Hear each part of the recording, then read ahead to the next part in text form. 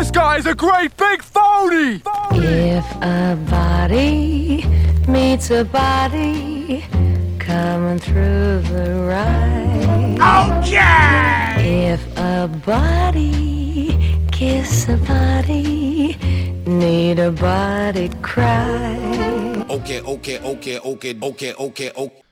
Okay, hey, welcome everybody to the OK Gatsby. I should have said okay every time I started the show instead of hey. I guess I said hey. Welcome to the OK Gatsby, Catcher in the Y. Yeah, okay, that's enough. I think we... And you stop. We're Sorry. running out of gimmicks. Which is good because we're almost at the end of Catcher in the Rye. Right. It's been quite the ride. Yes, it has. Hasn't it, Kev? It's Wouldn't been you my say? bread and butter. What? Oh, rye? Rye to Oh, bread. boy. Oh, Rye man. bread. I cannot abide by that. The dude abides. The I just dude- watched The Big Yeah, Lebowski. I heard the audio. I Yes. cannot allow that. That was like a half of a step of a pun. Hey, so how you feeling? How you feeling reading this? Where are you at with this book right now? It definitely feels like we're reaching a lot of like small climaxes. Yeah. Of here's the big meeting with a family member. The first family member we get to meet in the present tense of the story.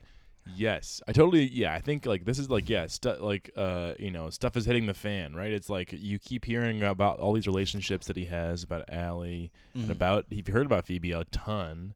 You hear about DB obviously, and so like this is now you're seeing it in action. You mentioned even like we get to see the mother and how the mother, right? Yes, the mother comes Yeah. in.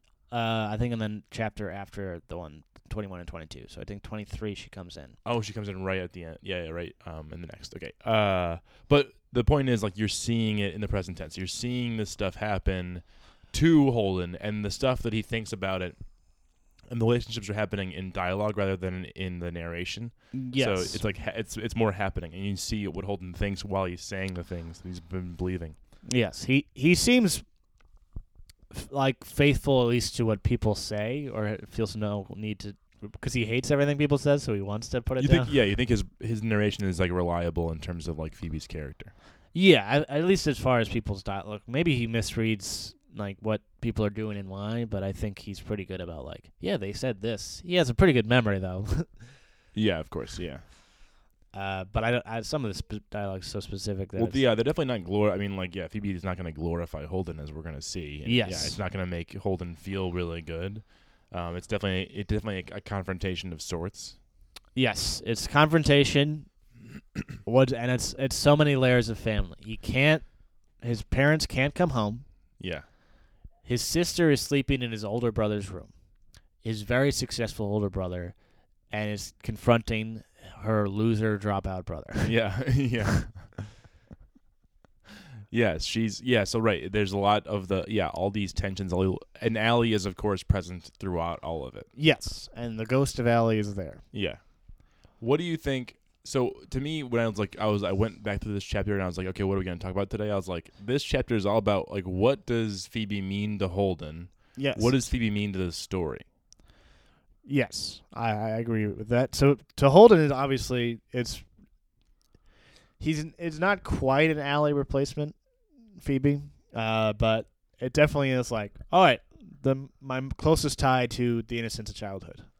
Because like the big monologue was when he's like, oh, I imagine Phoebe going to the museum and her being different every time, and then I got really Salison for no reason.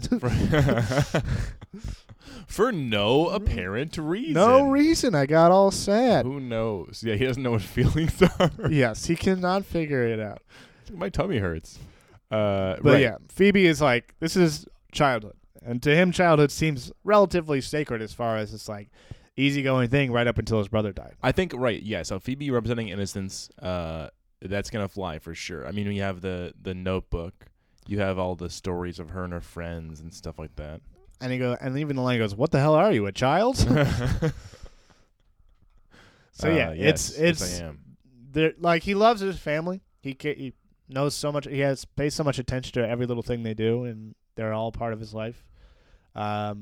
But I think Phoebe occupies a special place because she's the youngest, and she's so much younger than him. She's like, I don't know how old she is in this. I picture her in between 7 and 9. I don't know if they specifically say.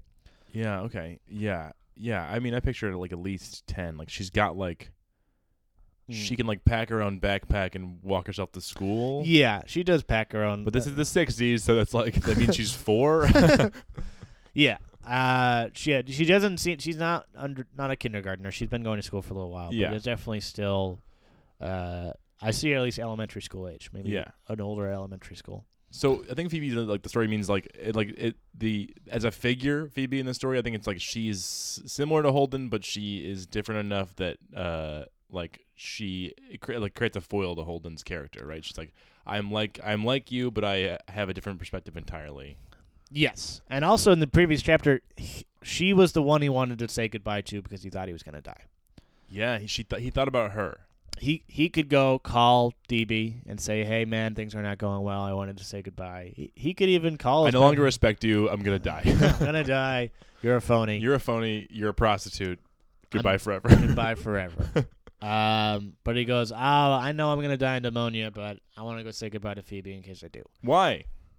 Because I think he loves her the most. I think he wants her to be the source of pure innocence and pure love. And when she turns on him and does criticize him, it is a very shocking experience. Yeah.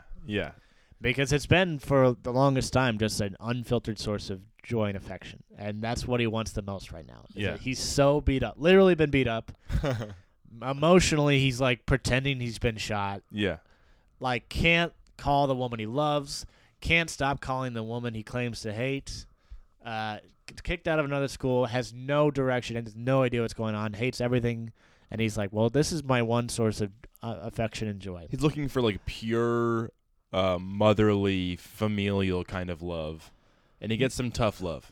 Yeah, well, he's looking because he can't go to his mother because his mother has not processed it yet, so she's really going to freak out on him.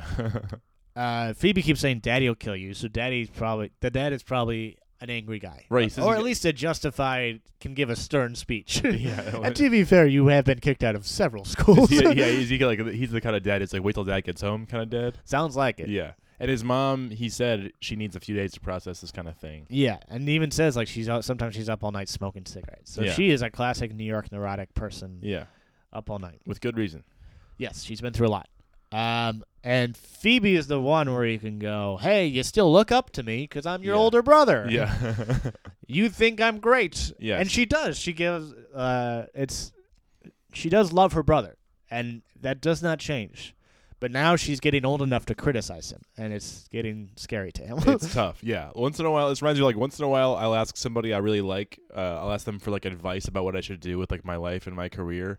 And then they give me like advice and I hate it. And it's like what I wanted you to do is be like, you're perfect. What are you doing? You're on the right path. You're doing everything right. Yes. And then they talk to me and like, oh well, you should be doing this and this. Why aren't you doing this? And I'm like, this is the worst. Fuck you. Yeah. This is kind of like that, I think. For old Holden. Old Holden. So he finally gets to his apartment building. And he gets the best break he had in years. The elevator boy is a new boy. So it's a whole little Ocean's 11 thing right here, where he's got to sneak in, give a fake identity to the elevator boy, so the elevator boy doesn't say, "Hey, Caulfields, your son's home." Like I just saw your son even if like I just saw your son last night, that would be bad too. Yeah, that would ruin his cover. That would make people know that he was not in school anymore. And he's also sort of stupid, which is good. Sort of on the stupid side. I told him. He has a bad history with these elevator people. Yeah. I'm sure I didn't like a phobia. Like, is this guy going to beat me up? Yeah. So he goes, he lies, he says he's the neighbor's nephew. And let's see here. And then he has to hold his leg a certain way. He needs to go up. He says, yeah, I need to go up and wait up there. I have to hold my leg at a certain angle. And then I love this line where he goes, all you have to do is say something nobody understands, and they'll do practically anything you want them to. Like, he bought it right away. I have to hold my leg at a certain angle. I need to go sit in the chair upstairs. Yeah. I mean, I work customer service, and someone gives a weird, complicated enough story. I'm just like, what? All right. Okay. Yeah. So he gets off the floor limping like a bastard and started walking over toward the Dickstein side. Then when I heard the elevator's door shut, I turned around and went over to our side. So classic Usual Suspects. Yeah. Literally, yeah. And Usual here's him Suspects. lying, directly lying to people just to like get away with his visit. Really snowing him. So finally he gets home. It was dark as hell in the floor, naturally I couldn't turn on any lights. I had to be careful not to bump into anything and make a racket. I certainly knew I was home, though. Our floor has a funny smell that doesn't smell like any place else. I don't know what the hell it is. It isn't cauliflower. It isn't perfume. I don't know what the hell it is, but you always know you're home. That's what it is. You're home. You can smell your own. You used to your own. It's cauliflower. Yeah, it's nice. Yeah, I know that feeling, of course. So he's sneaking into his own house. After about an hour, I get to old Phoebe's room. So she's there. She's there in DB's room, which you brought up earlier. She's in DB's room. So Yes. obviously, DB looms large in Phoebe's and Holden's life. Yes. I forgot she always sleeps in DB's room when he's away in Hollywood or someplace. She likes it because it's the biggest room in the house. Also because it has this big old man desk in it that DB bought off some lady alcoholic in Philadelphia. Just a fun detail. Some lady alcoholic. And this big, gigantic bed that's about 10 miles wide and long. So there's this little girl sleeping in this enormous bed and doing her homework at the enormous desk of a successful Hollywood screenwriter. Yeah. So I feel like if I was in English class, I'd really raise my hand and go like, maybe Salinger's insinuating that Phoebe is taking DB's place, and then I'd be like, give me an A, please. I have done analysis. Or that she looks up to DB. Well, she doesn't sleep in Holden's room. Yeah, she looks at the DB. I mean, like, it's another way of having a presence of absence. You know what I mean? Like, DB is present in his absence, and so is Allie. It's just a way to kind of get him involved. I mean, like, at the very least, you do think that, like, yeah, obviously Phoebe looks up to DB, and so does Holden. Yeah, and literally just the success is there in the house. He has the biggest room. He has the biggest bed. And Big he has old the biggest desk. Yeah, big old desk. And Holden is sneaking out into the house. No desk. No desk. No cigarettes. Has to steal cigarettes from his mom. That's so funny to think of like I'll take some of the house cigarettes. Yeah. Like it's like I have eggs at home, but I'll get some eggs when I'm at my apartment. There's going to be eggs at my parents' apartment, of course. Yeah. The cigarettes there. Cigarettes. Yeah, the big jar of cigarettes, like some people have jelly beans around Easter. Your mom's like, you've been bumming too many cigarettes off me. Buy your own pack. Yeah. Let's see So, here. She's asleep. He's watching her sleep. It's funny you take adults that look lousy when they're asleep and they have their mouths wide open, but kids don't. Kids look all right. They can even have a spittle over the pillow and they look all right. Yeah, it's he's trying to be sweet, and Salinger loves innocence, though. Yes, Salinger loves to write about children too. He loves to write about children. He loves this little girl figure who's like plucky and precocious and knows more than she oughta. Yes. And also like is perfectly innocent and perfectly perceptive. Yes. You know, like a perfect day for banana fish. With Esme with Squalor. Yeah. These little girl figures. Yes, that break through the vulnerability of these otherwise tortured men. Yeah. These men who are like, I've been beaten up by the world, but something about the sweetness and the intelligence of this young woman makes me want to reveal more about myself than I'm usually comfortable. It's exactly what I needed. Yeah. It's like, and they become like redeemed by it. Yes. Yeah. So this is what Holden's going for. I think it's one more Salinger story about redeeming yourself with a little innocent, precocious girl. Yes. All right, so I like this first part where he goes, I went around the room very quiet, looking at all the stuff for a while, and he said, I felt swell for a change. I didn't even feel like I was getting pneumonia or anything anymore. And when he felt like he was getting pneumonia, he was suicidal. Yeah, like he wanted to have pneumonia and die. So that's gone. That's pretty cool that's gone. He feels... I just felt good for a change. Yeah. Is the next sentence. He just feels good. This is like a unabashed source of joy. Yeah. Seeing his sister sleep. Just seeing her sleep is like, all right, I feel good about being alive again. So he's just poking around her stuff while she's asleep. He finds one of her old books, and it says Phoebe Weatherfield Caulfield in it. Her middle name was Josephine, for God's sake, not Weatherfield. She doesn't like it, even though every time I see her, she got a new middle name for herself. Yes. Oh, but right before I want to talk about... Hit it. So this first part, he compliments her quite a bit. He says, She's no slob. She had the jacket of this tan suit my brother brought her in Canada, hung up on the back of the chair. Then her blouse and stuff were on the seat. Her shoes and socks were on the floor right underneath the chair right next to each other. I never saw the shoes before. They were new. They were the dark brown loafers, sort of like this pair I have, and they went swell with the suit my brother brought her in Canada. My mother dresses her nice. She really does. She's terrific taste in some things. She's no good at buying ice skates or anything like that, but clothes, she's perfect. I mean, Phoebe always has some dress on that can kill you. You take most little kids, even if the parents are wealthy and all, they usually have some terrible dress on. I wish you could see old Phoebe in that suit my mother brought her in Canada. I'm not kidding. So just real quick, it's just my sister is a neat girl, and she dresses well, and she looks really pretty when she does. Right. She's stylish. And it's just building up for a very subtle turn.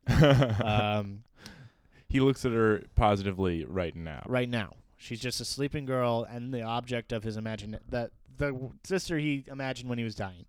He was like, the Phoebe is my lighthouse. I'm going to go to my lighthouse and save myself. Got to go find her. Right. So. Yeah. But yeah, she fakes her last name or middle name. Middle name. And I think we talked about this was the name of the detective or something like that. Yeah. Hazel Weatherfield or something was the name. Yeah, I think. God. But regardless, Phoebe doesn't want to be herself. I mean, like, yeah, she's imagining a different version of herself. She's getting an aspiring imagination. Yes. But Salinger does something fun here, and there probably is a lot of layers to this, but I think it's also just fun like, he writes what a kid's notebook looks like. Right. And Bernice, meet me at recess. I have something very, very important to tell you. That was all there was on the page. The next one hide on it. Why has the southeastern Alaska so many canning factories? Because there's so much salmon. Why has it valuable forests? Because it has the right climate. What has our government done to make life easier for the Alaskan Eskimos? Look it up for tomorrow! 3 exclamation points.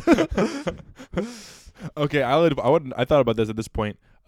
Phoebe's a much better student than Holden, and she actually does the work she's supposed to do. Yes. And she seems like she's actually excited about it, sort of. I mean, at this point, she gets distracted and writes her own name 5 times, Phoebe Weatherfield Caulfield, and then Phoebe W. Caulfield, then Phoebe Weatherfield Caulfield Esquire. She wants to be a lawyer. Yes, like her father. So she admires DB and her father, 2 very successful men. Yeah. And Holden she loves, but has no sort of trace of... Okay, but... yeah. And then this is, surely you said you were Sagittarius, but you're only Taurus. Bring your skates when you come over to my house. Hey, Phoebe, you get along with every woman I've ever met. Yes, astrology's Phoebe's back in extremely 2018. Yeah, she would fit right in. Like a cool 60s dress or an opinion about Sagittarius's. Yes, and welcome willing to take on her sad boy brother. That's all 2018. Calling out sad boys in a vintage dress, talking about astrology. Like, Phoebe, you're going to be set. You're fine. Yeah. Phoebe's current age is 65 or something, and she's still so cool. Yeah. Sat there on DB's desk, read the whole notebook. It didn't take me long, and I can read that kind of stuff. Some kid's notebook, Phoebe or anybody's, all day and all night long. Kids' notebooks kill me. What does that mean? That is like, this is like a general specific leap that I feel like we could even, like, we should be able to like call you out for this. Like, you've never read another kid's notebook, have you? Like, yeah, I have no, like, come on, one Holden. time I found my brother's notebook, and I like looked at it for a little bit. I was like, this is not, even though it was arithmetic. I know, it makes you feel weird. It's like, I'm invading some sort of privacy. Yeah, it makes you feel strange. I'm not sure I believe Holden here. I think he's just being. I feel like he does this thing where he states it in general. He means it in specific, but he's trying to like soften it. He means everything in the moment. He says that like I said I loved her and I meant it in the moment. That's what was crazy. Yeah, that's a good point. Right. At this point he believes like, man, kids' notebooks, they're the best. Yeah. And then an hour later, be like, hey, you want to read a kid's notebook? It's like, no. Why would I want to read? What are you, crazy? Yes, he's like that, where it's whatever's in front of him, any joy he gets from whatever's in front of him is the best thing ever, and he loves it every time. Yes. But if it's as soon as it's not in front of him, it's not like he's like, oh, I should go read another kid's notebook. There you have it. Yeah. This is great. I'm learning right now. Yes. Let's see here. I was afraid my parents might barge in on me all of a sudden, and I wanted to say at least hello to her before they did, so I woke her up. She wakes up very easily. I mean, you don't have to yell at her or anything. All you have to do is practically sit down on the bed and say, wake up, Phoebe, and bingo, she's awake.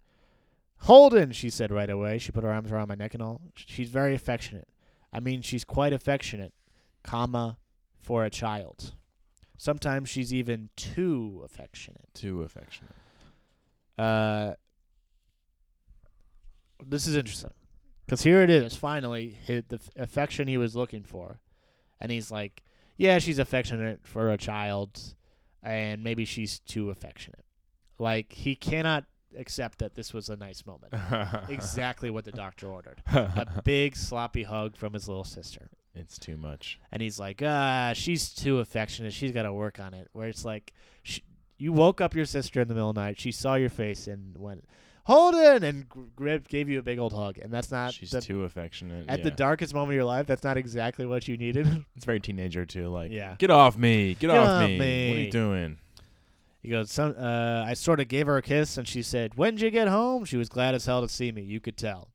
So that's not... He is excited. Yeah. Not so loud just now. How are you anyway? I'm fine. Did you get my letter? I wrote you a 5-page. Yeah, not so loud, thanks.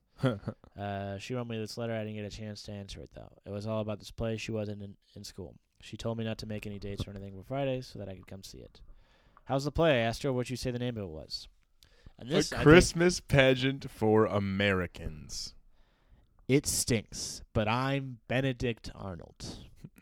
So I think that is a very... So that's the second Revolutionary War reference we have. What's the first one? He's standing next to the Revolutionary War cannon when he's looking over. Oh, right in the opening. Yeah. Yeah.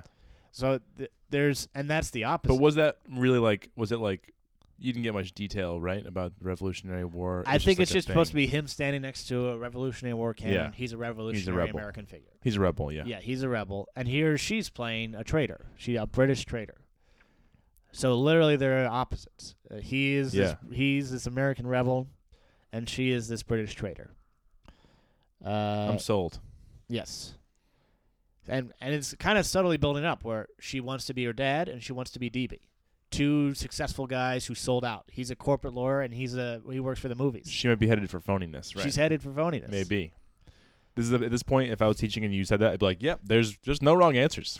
if you have evidence for it, guys, you can say whatever you want. Even that crazy shit that Kevin just said, that's fine. That's okay. That's okay. I am practically the biggest part.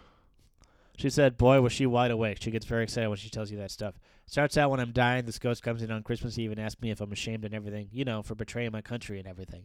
Are you coming to it? She was sitting way the hell up in bed and all. That's what I wrote about you. Are you? Sure, I'm coming. Certainly I'm coming. Daddy can't come.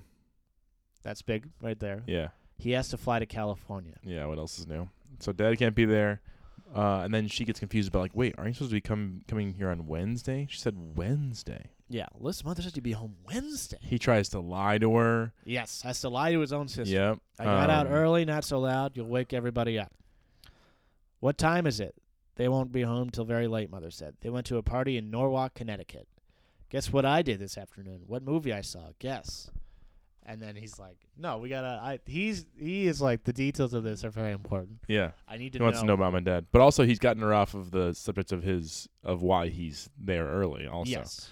And so Phoebe just talking about this movie. So Phoebe's talking about a movie that she liked.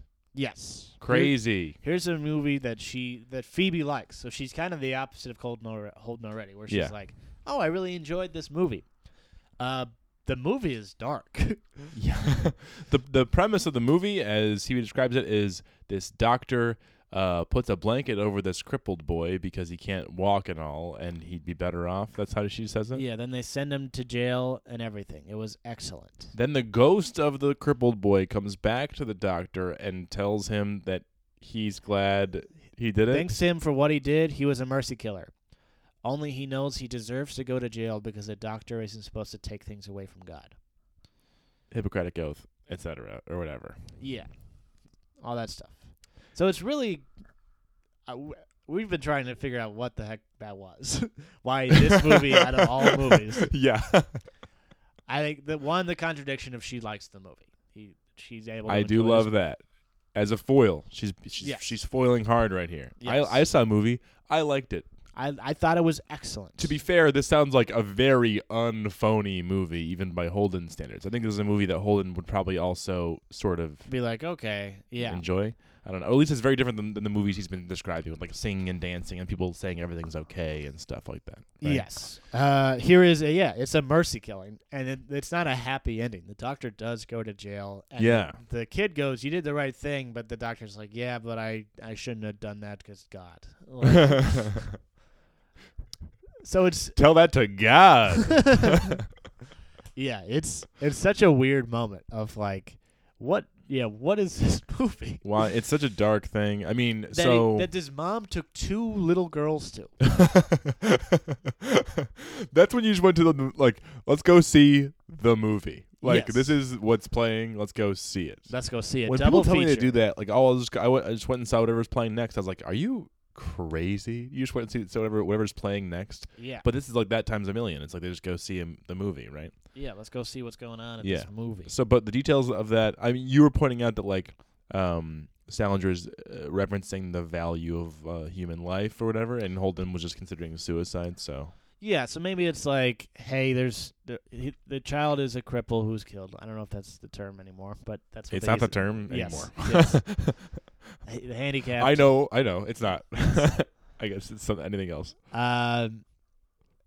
But Holden feels like emotionally not there and wounded and wants to die. And it was like, here is Phoebe being like, hey, it's understandable why you would kill this child, but you shouldn't do that because it's God's decision. Yeah. So it's like a very empathetic rebuke against Suicide. the suicide. So she Yeah. represents don't kill yourself. Yep.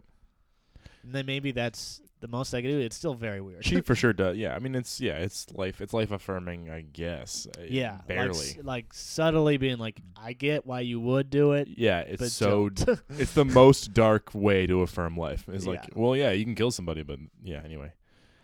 So they're not coming home till very late. Daddy took the car and everything, so they wouldn't have to worry about trains. We have a radio in it now, except the mother said nobody can play it when the car's in traffic. Okay, how about Phoebe's take on Alice's mom? That's the next big thing for me, I think. Yes. I mean, like, The quick sentence, I began to relax, sort of. I mean, I finally quit worrying about whether they'd catch me at home or not. I figured the hell with it. If they did, they did. yeah. So now he's finally comfortable, and he's like, he's having so much fun that he's like, what am I hiding for anymore? He feels at home. Yes. Yeah, I'd say so. Yes. So- But there's this, if you want to do the paragraph, it's... I mean, yeah, Phoebe is saying the only problem with the movie was, so it was a good picture, huh? Swell, except Alice had a cold, and her mother kept asking her all the time if she felt grippy. Right in the middle of the picture, always in the middle of something important, her mother would lean all over me and explain everything and ask if she felt grippy. It got on my nerves. This is exactly the kind of thing that Holden couldn't stand. Like how what's she asking? Yeah, I was watching grippy? this movie, and this big old phony was leaning Yeah. over. And so, yeah, it runs in the family. This neurotic complaining runs in the family. Different for sure. but the same. I love it. It's Yes. it's a very very good characterization. It's like Yeah. it's masterful characterization. Yeah, the similarities and differences within a family is, like, Like beautiful. yeah. Yeah, because he So real. just spent so much time being like, here's how she's different. But look, here's this little moment of like, oh, they are brother and sister. still. Crazy. Yeah. And then a very sweet moment. Then I told her about the record. Listen, I bought you a record. Only it broke on the way home. I took the pieces out of my coat pocket and showed her. I was plastered. I was plastered. I was plastered. Plastered is such a word that like college freshmen would use. And you're just telling your little sister you're both Yeah. in school. Yeah. I was plastered. Give me the pieces, she said. I'm saving them. She took them right out of my hand, and then she put them in the drawer of the night table. She kills me. So sweet. Just a sweet moment. She kills me. The yeah. thought was enough. Thank you so much, Holden, for trying to give me this record. DB coming home for Christmas, I asked her. He may and he may not, Mother said. It all depends. He may have to stay in Hollywood and write a picture about Annapolis. Annapolis, for God's sake. It's a love story and everything. Guess who's going to be in it? What a movie star. Wait, what movie star? Guess. And then Holden responds, I'm not interested. He's not. Yeah. That's obvious. Annapolis, for God's sake. What's DB know about Annapolis, for God's sake? What's that got to do with the kind of stories he writes? I said. Boy, that stuff drives me crazy. That goddamn Hollywood. Yeah. So, like, even this, he's not willing to engage in the conversation. He's like, even with his sister being like, Phoebe's going to be working with movie stars. And he's like, he writes stories about goldfish. What is he doing writing a Navy picture? Annapolis, yeah. I mean, it's true. Yeah. I mean, yeah, he has a point, but like his sister is fully on board of like, he's going to be working with these movie stars and stuff like that. And Holden's the only one that's like, man, what a phony sellout. So, yeah, he sees that she's injured. He asks about it, and she says, this boy, she's got like a cut in her elbow. This boy, Chris Weintraub, that's in my class, pushed me while I was going down the stairs in the park. Want to see? And like a little kid, like, just show you the gore. It's so funny. Yeah.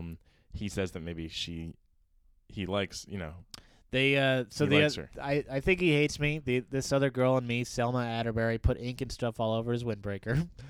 So it's like it's like a little kid revenge flirt scheme. How about the wisdom that she just gave Holden, like paired with this clear little kid innocence, right? Yes. Like this is pure little kid. I don't care if he likes me. He's a meanie. He's got cooties. Yeah.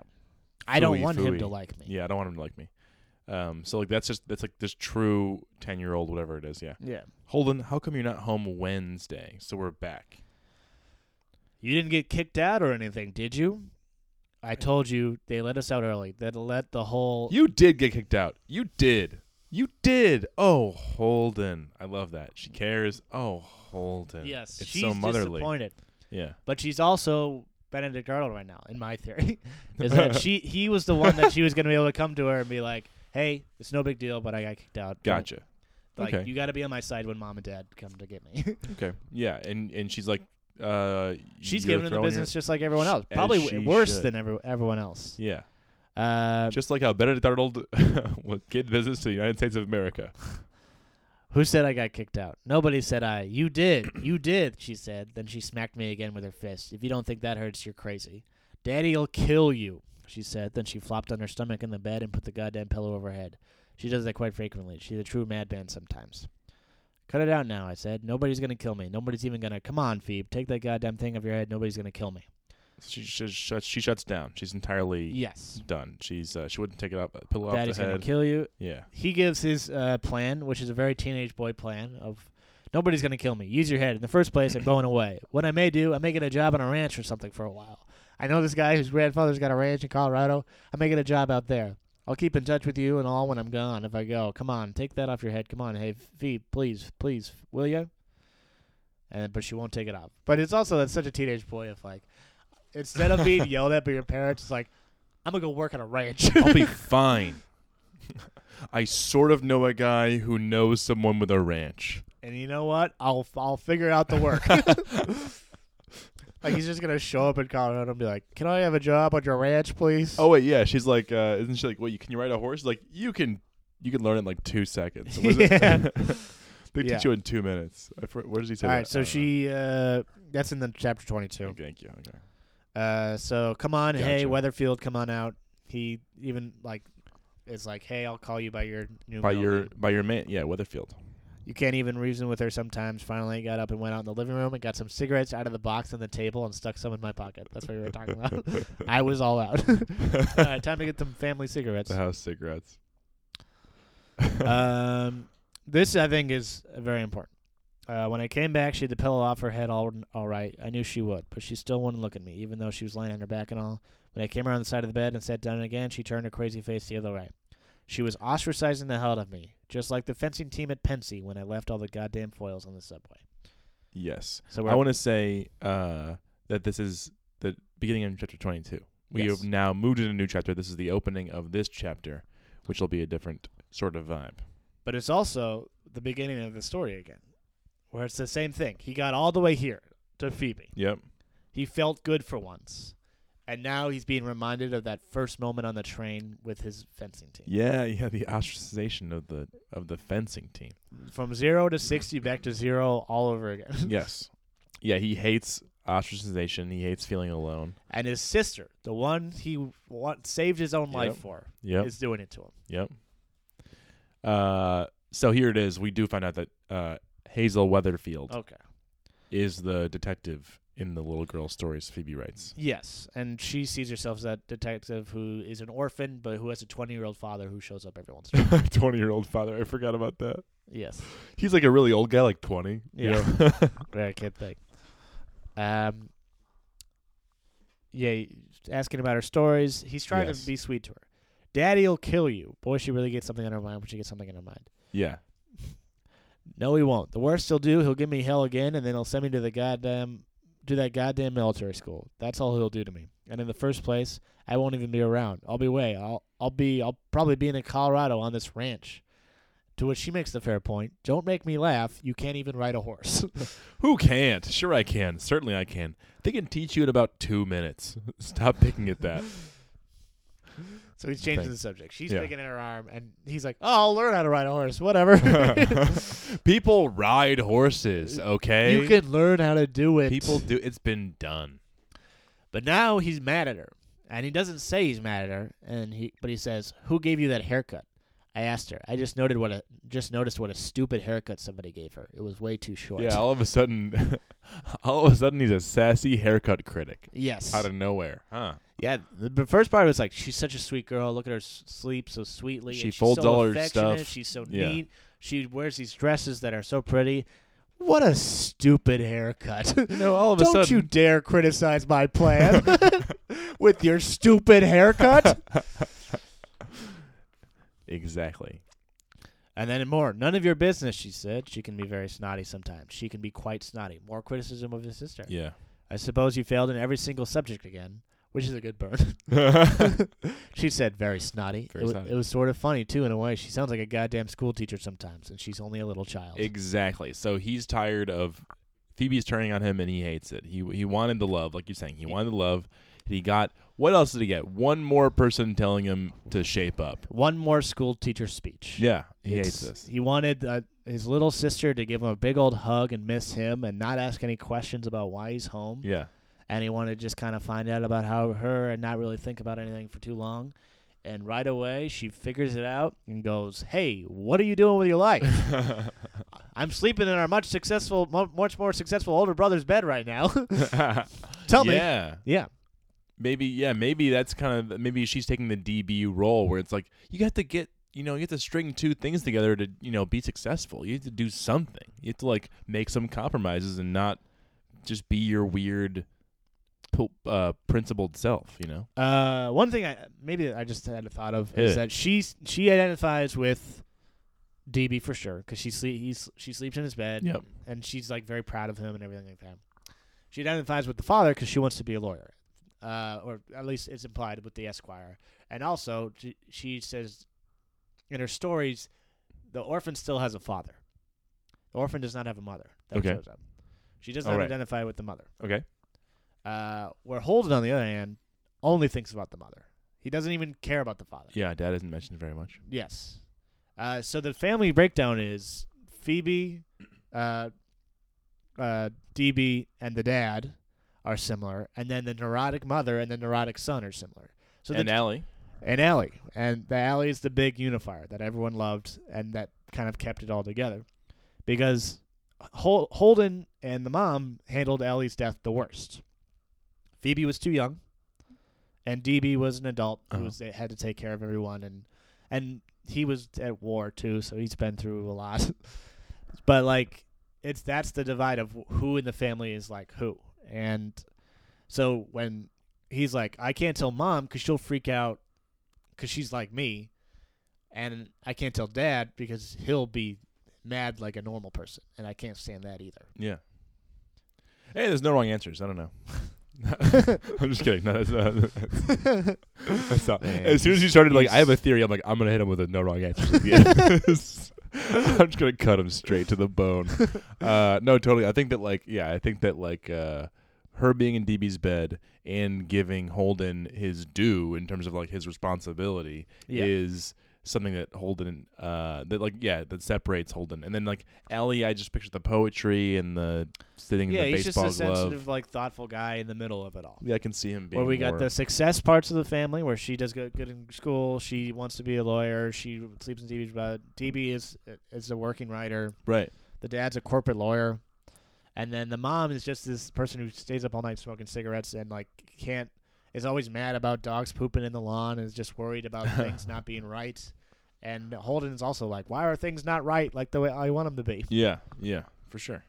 they all have like some sort of creativity and sort of intelligence, but they use it differently, and sometimes like it tortures them a little bit. For sure. But then he says, no, I didn't. I passed English. Then, just for the hell of it, I gave her a pinch on the behind. It was sticking way out in the breeze, the way she was laying on her side. She had hardly any behind. I didn't do it hard. But she tried to hit my hand away anyway, but she missed. Huh.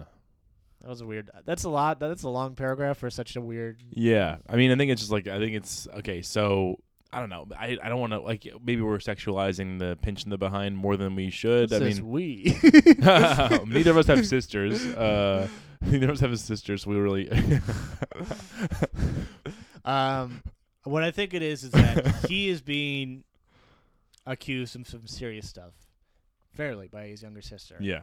And he's trying to infantilize her by being like, "Oh, let me pinch your cute little butt." Exactly. Yeah. It's a. I think that's how I was going to. It's like he's being a little teasy little kid. He's being immature. Yeah. He's trying to tease his sister. Yeah. And she's trying to be like, "What are you doing with your life?" Right. So the roles are reversed. Then all of a sudden she said, "Oh, why did you do it?" She meant, "Why did I get the axe again?" It made me sort of sad the way she said it. So the way she says it is like, man, that really hurts. Why did you do it? Like, she really wants to know. Yes, she really cares. Like, what's going on? What's wrong? So then like Holden gets to kind of say his piece about Pensy, which I love. It's like usually you've been reading this in the narration and you kind of gather it from the way he describes things, but here in dialogue he gets to explain himself to another person. He gets to like actually express himself. So, oh God, Phoebe, don't ask me. I'm sick of everybody asking me that. A million reasons why. It was one of the worst schools I ever went to. It was full of phonies and mean guys. You never saw so many mean guys in your life. For instance, if you were having a bowl session in somebody's room and somebody wanted to come in, nobody let them in if they were some dopey, pimply guy. Everybody was always locking their door when somebody wanted to come in, and they had this goddamn secret fraternity that I was too yellow not to join. There was this one pimply, boring guy, Robert Ackley, that wanted to get in. He just kept trying to join, and they wouldn't let him. Just because he was boring and pimply. I don't even feel like talking about it. It was a stinking school. Take my word. Ackley. He's back. Ackley's Backley.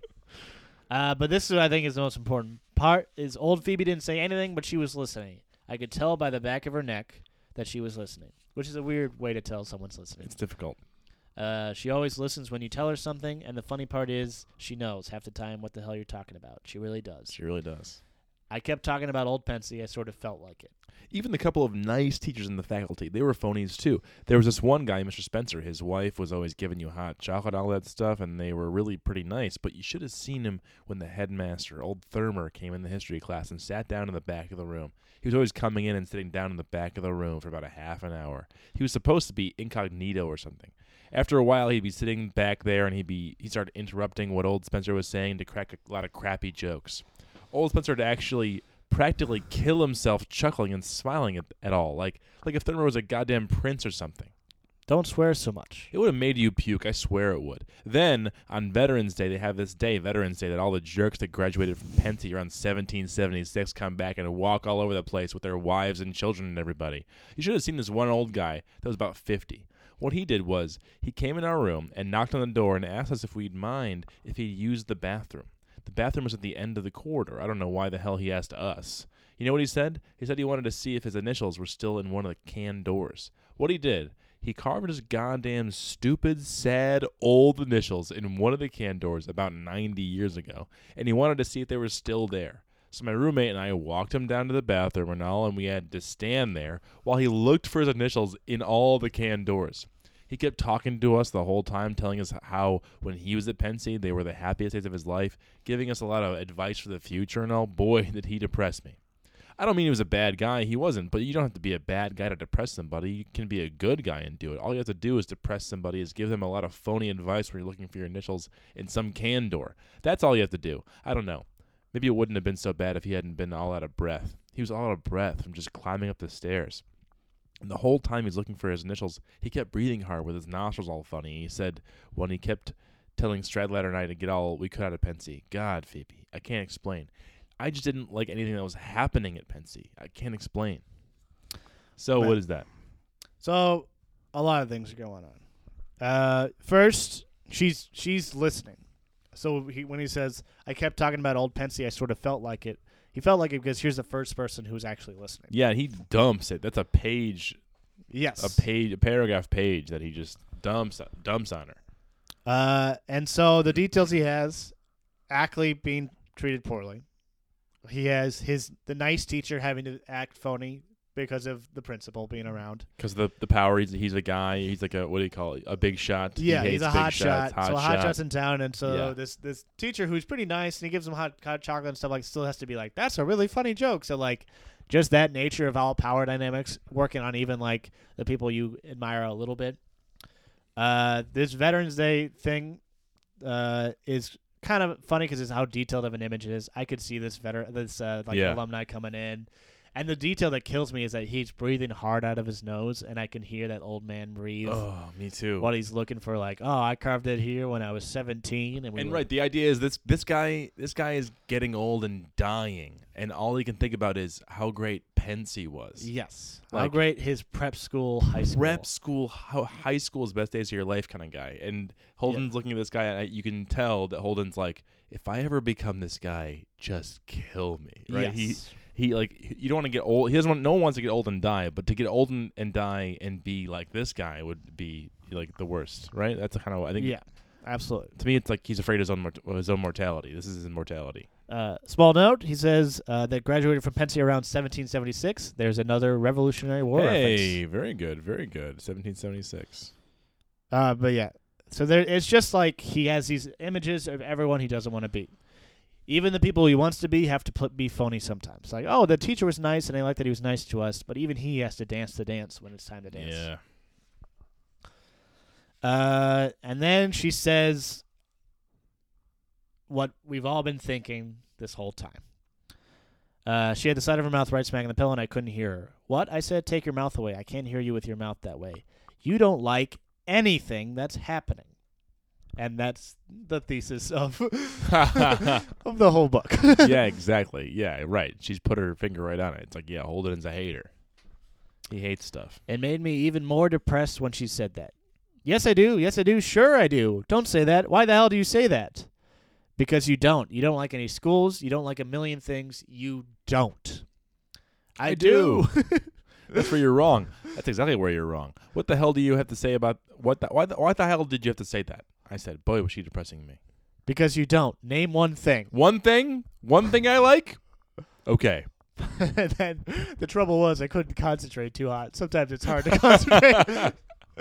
Oh, I could name a million things. Okay, yeah. I just can't concentrate right now. I love like the arrested development level of like narration versus what's happening right there at this moment is like so good. Like Holden actually couldn't think of anything that he that he liked. Oh, I got a million things I like. What are you doing depressing me? Holden couldn't think of a thing he liked. Yeah, like it's just so that's a really good. It's very punchy. And then he stalls. He goes, "One thing I like a lot, you mean?" I asked her. She didn't answer me though. She was in cockeyed position way the hell over the other side of the bed. She was about 1,000 miles away. Come on, answer me. I said, one thing I like a lot or one thing I just like? You like a lot. All right, I said. But the trouble was I couldn't concentrate. So his stall tactic does not work. Yeah. And this, I haven't fully convinced you, and this is probably my most far out theory of the chapter. No, this is just, I mean, like, I think it's very important. So, like, all he can think about, yeah, so this is interesting. So he's asked a question, what do you like? Yeah. And he can't concentrate, I did finger quotes, he can't concentrate, but he does. I can hear him. He thinks of two things. All I could think of were those two nuns that went around collecting dough in those beat-up old straw baskets, especially the one with the glasses with those iron rims. And this boy I knew at Elkton Hills. There was this one boy at Elkton Hills named James Castle that wouldn't take back something he said about this very conceited boy, Phil Stable. James Castle called him a very conceited guy, and one of Stable's lousy friends went and squealed on him to Stable, so Stable, with about 6 other dirty bastards, went down to James Castle's room and went in and locked the goddamn door, tried to make him take back what he said, but he wouldn't do it. So they started in on him. I won't even tell you what they did to him. It's too repulsive, but he still wouldn't take it back. Old James Castle. And you should have seen him. He was a skinny little weak-looking guy with wrists about as big as pencils. Finally, what he did, instead of taking back what he said, he jumped out the window. I was in the shower and all, and even I could hear him land outside. But I just thought something fell out the window, a radio or a desk or something. Not a boy or anything. Then I heard everybody running through the corridor and down the stairs, so I put on my bathroom and ran downstairs too. And there was James Castle lying right on the stone steps and all. He was dead, and his teeth and blood were all over the place, and nobody would even go near him. He had on this turtleneck sweater I'd lent him. All they did with the guys that were in the room with him was expel them. They didn't even go to jail.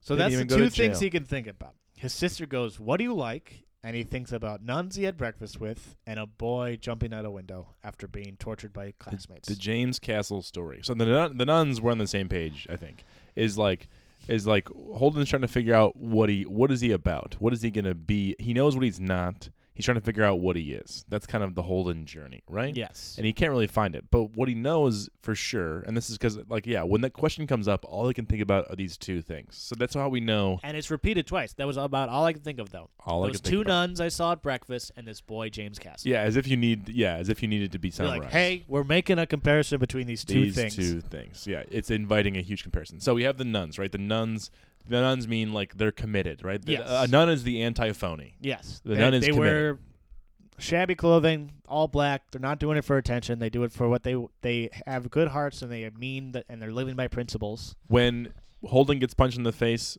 by Stradlater, he's lying in his room, in Ackley's room, and he's like, "Hey, do you have to be a Catholic to be in one of those monasteries?" He craves something like that, like devotion to something pure. Some sort of principle, some sort of what am I going to be? Where do I go when the pond freezes over? How do I make a living without having to be a phony? Yeah. So, the nuns, that makes sense to me. So then, on the other hand, you have the his name's not James Comey, it's James Castle. James Castle. James Castle. You have the James Castle. He is like a tragic figure who he speaks his mind and he won't take it back. Very quiet kid, calls some jerk, conceited guy. The guy goes with 6 of his buddies to say, "Hey, take that back." Yeah. Remember in the 50s when literally any insult was like fighting words? But if you took it back, they're like, okay. All right. Thank you for taking it back. Like it never happened. Yeah, like, oh, you call me a coward? We're going to go outside. Where now it's like, if anyone calls me anything, I'm like, oh, that was rude. All right, well, time to keep going. I'm going to subtweet about this. Yeah. Yeah, there's not the violent confrontations over insults anymore. It could just be us. I don't know. Yeah, that might be us. But he even stressed, so two things I want to bring up is that he doesn't take it back, what he said. Yeah. He stands by what he said. Stand by what he says to the death. Yes. In a very perverse way, he's living his principles to the death and never compromise. Yeah. Okay, I do get that. Because he was a skinny little weak-looking guy with wrists about as big as pencils. So he's a losing fight. 6 guys are beating him up, and it's something heinous. So it sounds like probably something what would be deemed sexual harassment, at least now. It seems like it. If he won't say anything, if it was more it's than too just repulsive. physical. Yeah, if it wasn't repulsive. just punching him in the face or something like that. Yeah, something sort of sexual, I think. Something really bad. Yeah. That Holden, who says everything, won't say it. True. And he's like, you know what? All he has to do to make it stop is say, you're not conceited. So he stuck to his guns. Yeah, and he kills himself. But Holden's, okay. So I think what's also interesting is that he's wearing Holden's sweater. Yeah. So Holden sees a dead body with his sweater on. Okay. And this is next to his things when, what do you like? I like nice nuns and dead bodies with my sweater on. Yeah. Man. Okay, yes. Yeah. So okay, you've sold me on the fact that Castle is a figure that is he dies for his principles. He literally takes his principles and defends them to the death.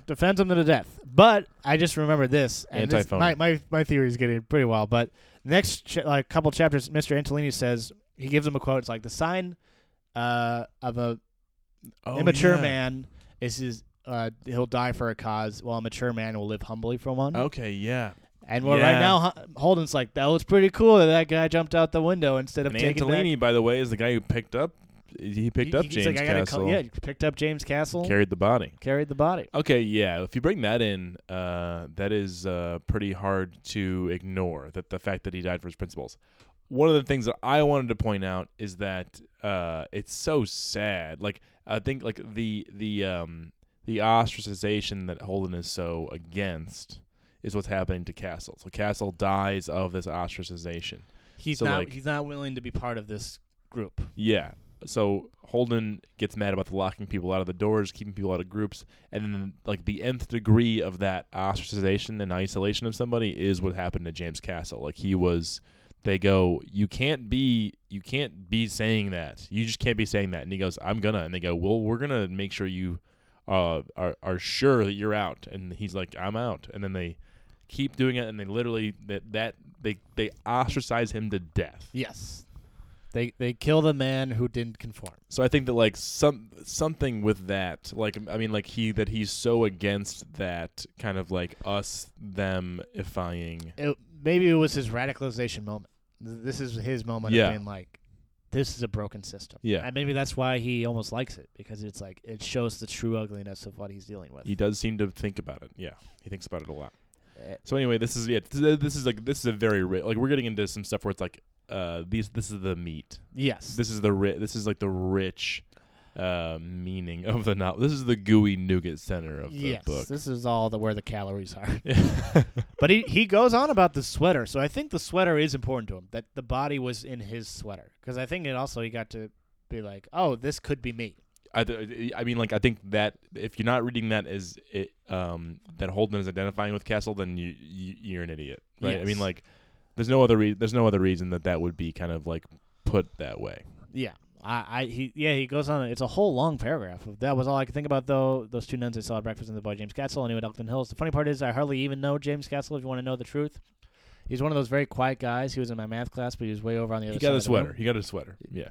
But also stuff like where he's right next to him in the name call. So it's like how close they are. Yeah. Like, for there, but for the grace of God go I is kind of the moment we're having here with Castle. And then he just says, "What?" I said to old Phoebe. She said something to me, but I didn't hear. You can't even think of one thing. So he's been having this long space out thinking about a dead boy on the ground, and then Sister's like, "Are you going to answer me about what a thing you like is?" It's like, don't say dead kids and nuns. And he fails because he goes, "I like Allie." Some other dead kid, yeah. And I like doing what I'm doing right now, sitting here with you and talking and thinking about stuff. And Allie's dead. Oof. And so Phoebe is being harsh here. And he's going from the complexities, like, I like the memory of my brother. Yeah. But she's the one being like, you have to move on from your brother. Well, also, she's saying he's in heaven. He's an abstraction. Yes. So you can put whatever you want onto him, and Holden really does. You've seen that before, where it's like, like he put a lot on to Allie, and he puts a lot on to Phoebe too. Yes. And Phoebe is kind of contradicting his perfect image of her as this sweet supporting sister. Doesn't that suck when you have an idea about somebody, and then they just keep insisting on proving you wrong? They can insist on being a human being. What are you doing that dimensions? For? I had you all perfectly cast. Yes. But that's also the essence of the whole book, is that what do you like out of all in the world? Name one thing you like. Yeah. I like my dead brother. That's all he can name. Something that's not even on Earth anymore. Yep. He's not over this death. He won't be until he is. He won't be able to be happy again. And Phoebe knows that. He can't put it as well as Holden wants to be put, but she has a better sense of Allie's death. She's so wise. Yeah. She's so wise. He's in heaven and everything. Yeah, and his response is, well, she goes, Allie's dead. You always say that. If somebody's dead and everything in heaven, then it isn't really. So he always says this. So they've had this conversation before. So he keeps being like, Allie's the thing I like. Yeah. And so his sister's like, you got to stop. I'm worried about you. Yeah.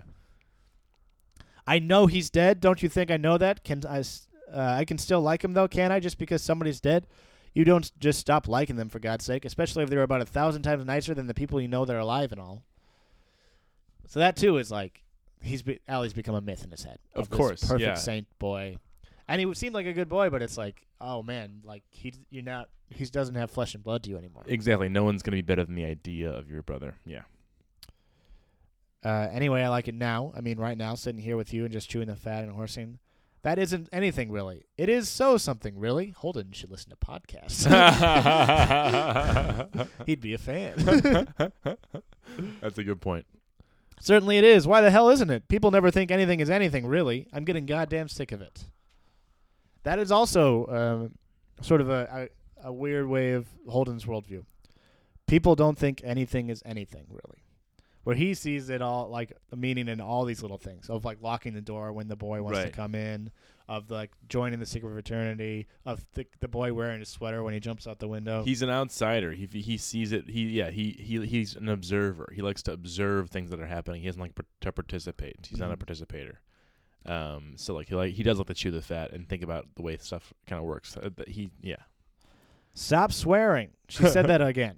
And I think, one, it's just like little girl doesn't want to hear all the swears. But I think it's also like, you're not an adult. But yeah, so we're getting to it. She's asking him, like, what do you want to be? Name something you like to be, like a scientist or a lawyer or something. I could be a scientist. I'm no good at science. Well, a lawyer like Daddy and all. There it is again. Their So, dad's career. Yeah, and then he lays it out. So like either it's you can be a good lawyer and you can like save people's like lives or whatever, or you can be a crappy lawyer. But even if you're a good lawyer who saves people's lives, how do you know you're doing that because you want to do Save it? people's lives? Yeah. Or if you want the attention of being someone who's... Which is right. Do you want to be the kind of guy who does those good things, and you can't even know? That's what Holden points out. Yes. Phony. He doesn't want to be a phony even if it's a good phony. But Yeah. what's also revealing is that how long his response is to being a lawyer. Scientist, 1 sentence. Yep. I'm not good at science. Yeah. How about lawyer? All right. I think I could be a lawyer, but I won't be for this reason. Because there's no way to be a non-phony lawyer. Yes. It's an impossible... Dad. And his dad's just a corporate lawyer. He didn't even Right. try to be a defending the innocent guy. Yes. Yeah, the trouble you won. And I'm not too sure old Phoebe knew what the hell I was talking about, which is fair. That's like a very complex and not even that much of a thought, but it is something that an older person is like, how would I be the right type of lawyer? Like, he's like obsessed with the motivations of everyone, Yeah. even his own motivations, and he's not willing to have impure motivations to his own detriment, to where he's just now a failing boy who can't figure it out. Right. And Phoebe's going like, well, you have to choose something. You have to just go for it. You gotta like something that's not dead, and you have to pick something to be. But he goes like, well, even if I let it's hard. You can't figure it out how to like something without being a phony, without being. He does say this though. I'm not too sure old Phoebe knew what the hell I was talking about. I mean, she's only a little child and all, but she was listening at least. If somebody at least listens, it's not too bad.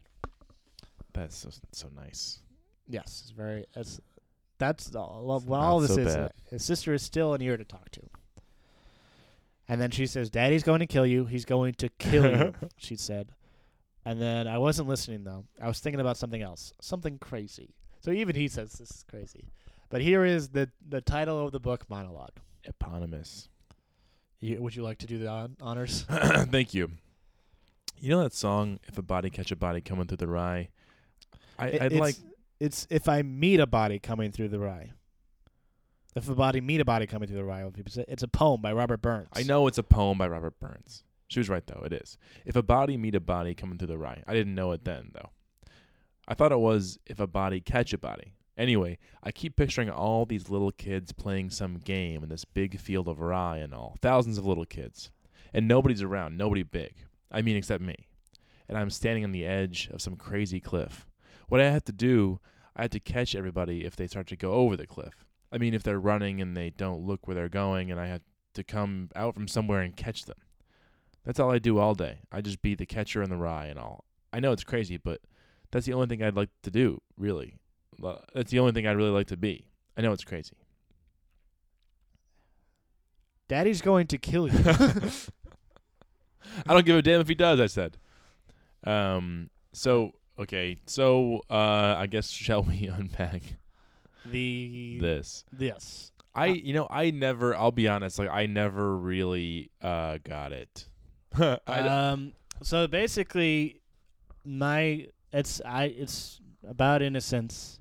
It's children running towards danger. Protecting the children from danger. Protecting children from danger, protecting children from falling off the cliff that he has fallen off himself, of stumbling into maturity in the wrong way and never figuring it out. Right, so falling off the cliff is being a piece of shit adult, phony. Yeah. Entering guy. the phony adult world too soon or at all. Like, Yeah. Just like, hey, I'll stop. I know how bad it is over this cliff. Let me stop you kids.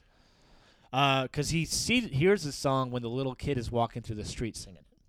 The little kid's put himself in danger, and he's singing "If a Body." Oh, the Catch a kid Body. walking in the street. Yes. Yeah, near the park. His parents right. are not paying attention to him. He's just like, "If a body, catch a body," and it's one of the other times that Holden's very happy. He's fixated on the kid. Yeah. Yes, and so it's like, oh, you know what? He could see that little kid running towards this cliff, and he's like, I'll stop this little kid so he can keep playing.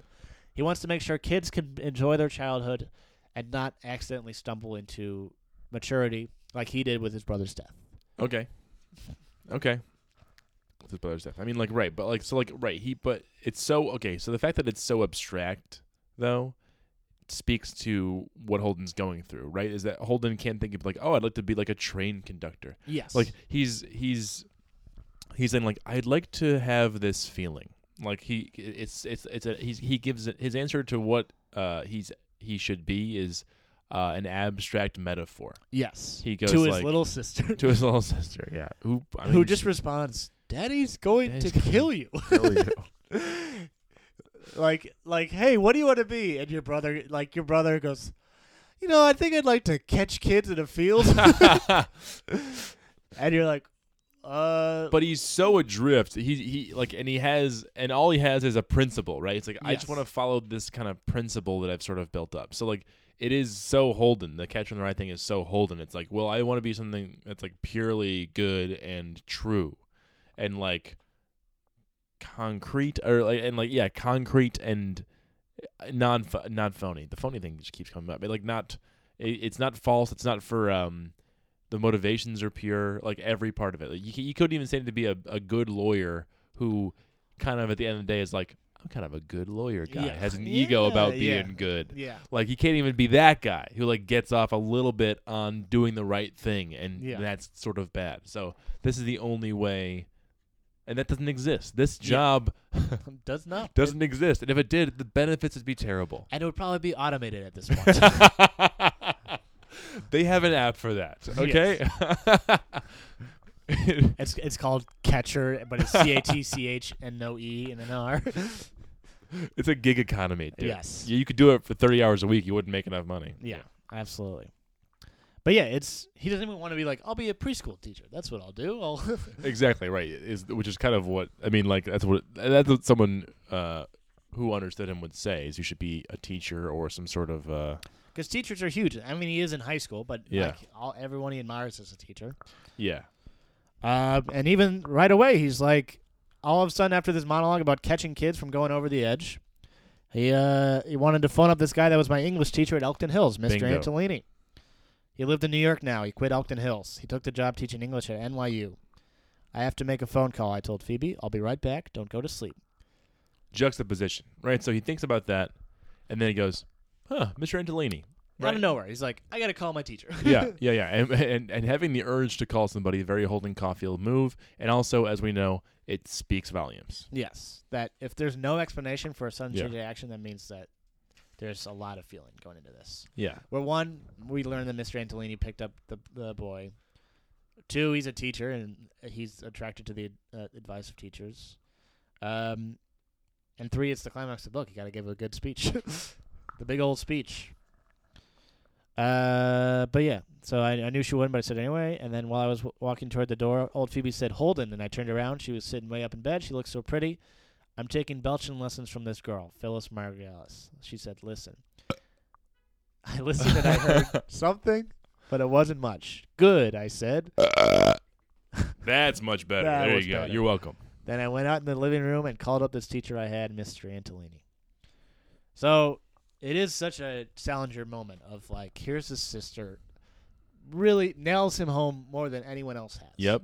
Asked him why he's doing these things, why he can't be happy. These are questions people are like, when are you going to start doing good in school? She's like, why don't you like anything? Tell me one thing you Right. like. It's like more wise than the questions the adults were asking him. Yes. Even, yeah. It's more to the core. Like, you got to pick something to be. What do you want to be? Yeah. None of the adults ever cared about that. They're just like, look, you got to try better in school so we could keep you in school. Like, yeah. They're like, what are you going to do? And she's like, what are you going to be? I mean, Yes. it's like it's a difference. It's what do you important. like? Who are you? What's Who going are on? you? Yeah. Like it's a struggle for identity. And she's the only one who's called him to task, and it's really painful. He's like, what a snotty, bad haircut young woman. And then he's like, he finally is pushed into a corner and he goes, I want to help children stay children. And she goes, I have been trying to burp. Look, we've been having fun, but I am getting better at burping. But like, so yeah, I mean that reminds me of the thing earlier where like like the pairing of her legitimate childhood innocence with how wise she is. Like I'm very much a little kid, but I'm very much wise, and I understand things that you need to learn. Also, it's a moment of turnaround. She was sitting way up in bed. She looked so pretty. So Yep. Finally, we're back to I love my sister. Her haircut, not so bad anymore. Yeah, I walked through the storm that was my sister's questions. I came out like I realized something about myself, Yeah. and now my sister's pretty again. And we got 4 chapters left now. Oh, nice. 2 eps. 2 more episodes. Ooh, that was a heavy one. That was a lot of it's one of those things where not a lot is happening in that moment, so we have to like parse through like, why did they bring up this mercy killing movie? Yeah. And what's with this guy dying, jumping out a window? Yeah. I mean, like this is the real stuff. Like, these are not.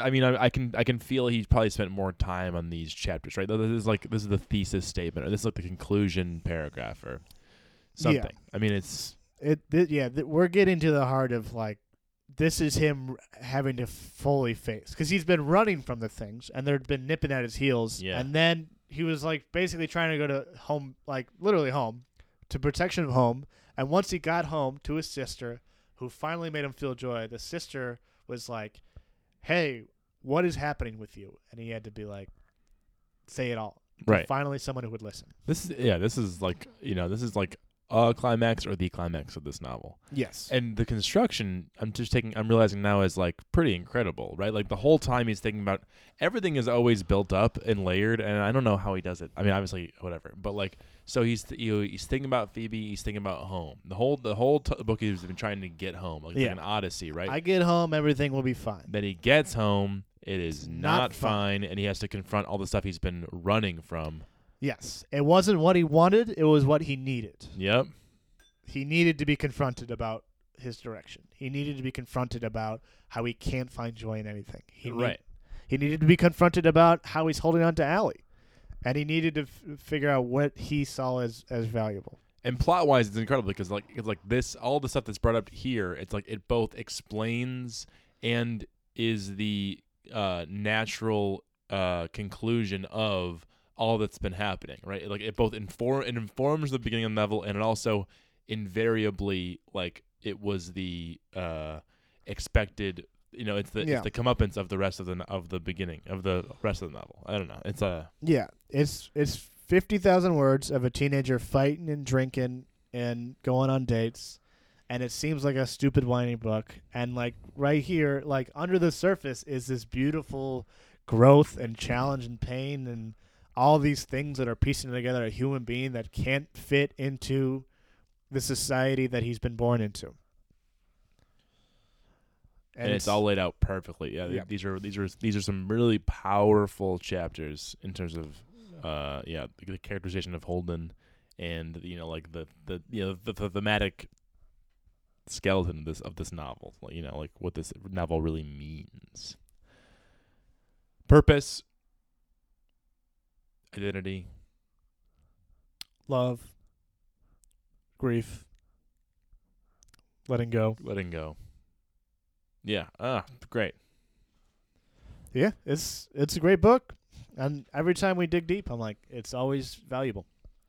And that's why you gotta follow me on Instagram to see my stand-up comedy. Yeah, it's really the. This really reminds me that stand-up comedy is the most important art form. Really, what you can achieve in stand-up comedy. Yeah, it's incredible.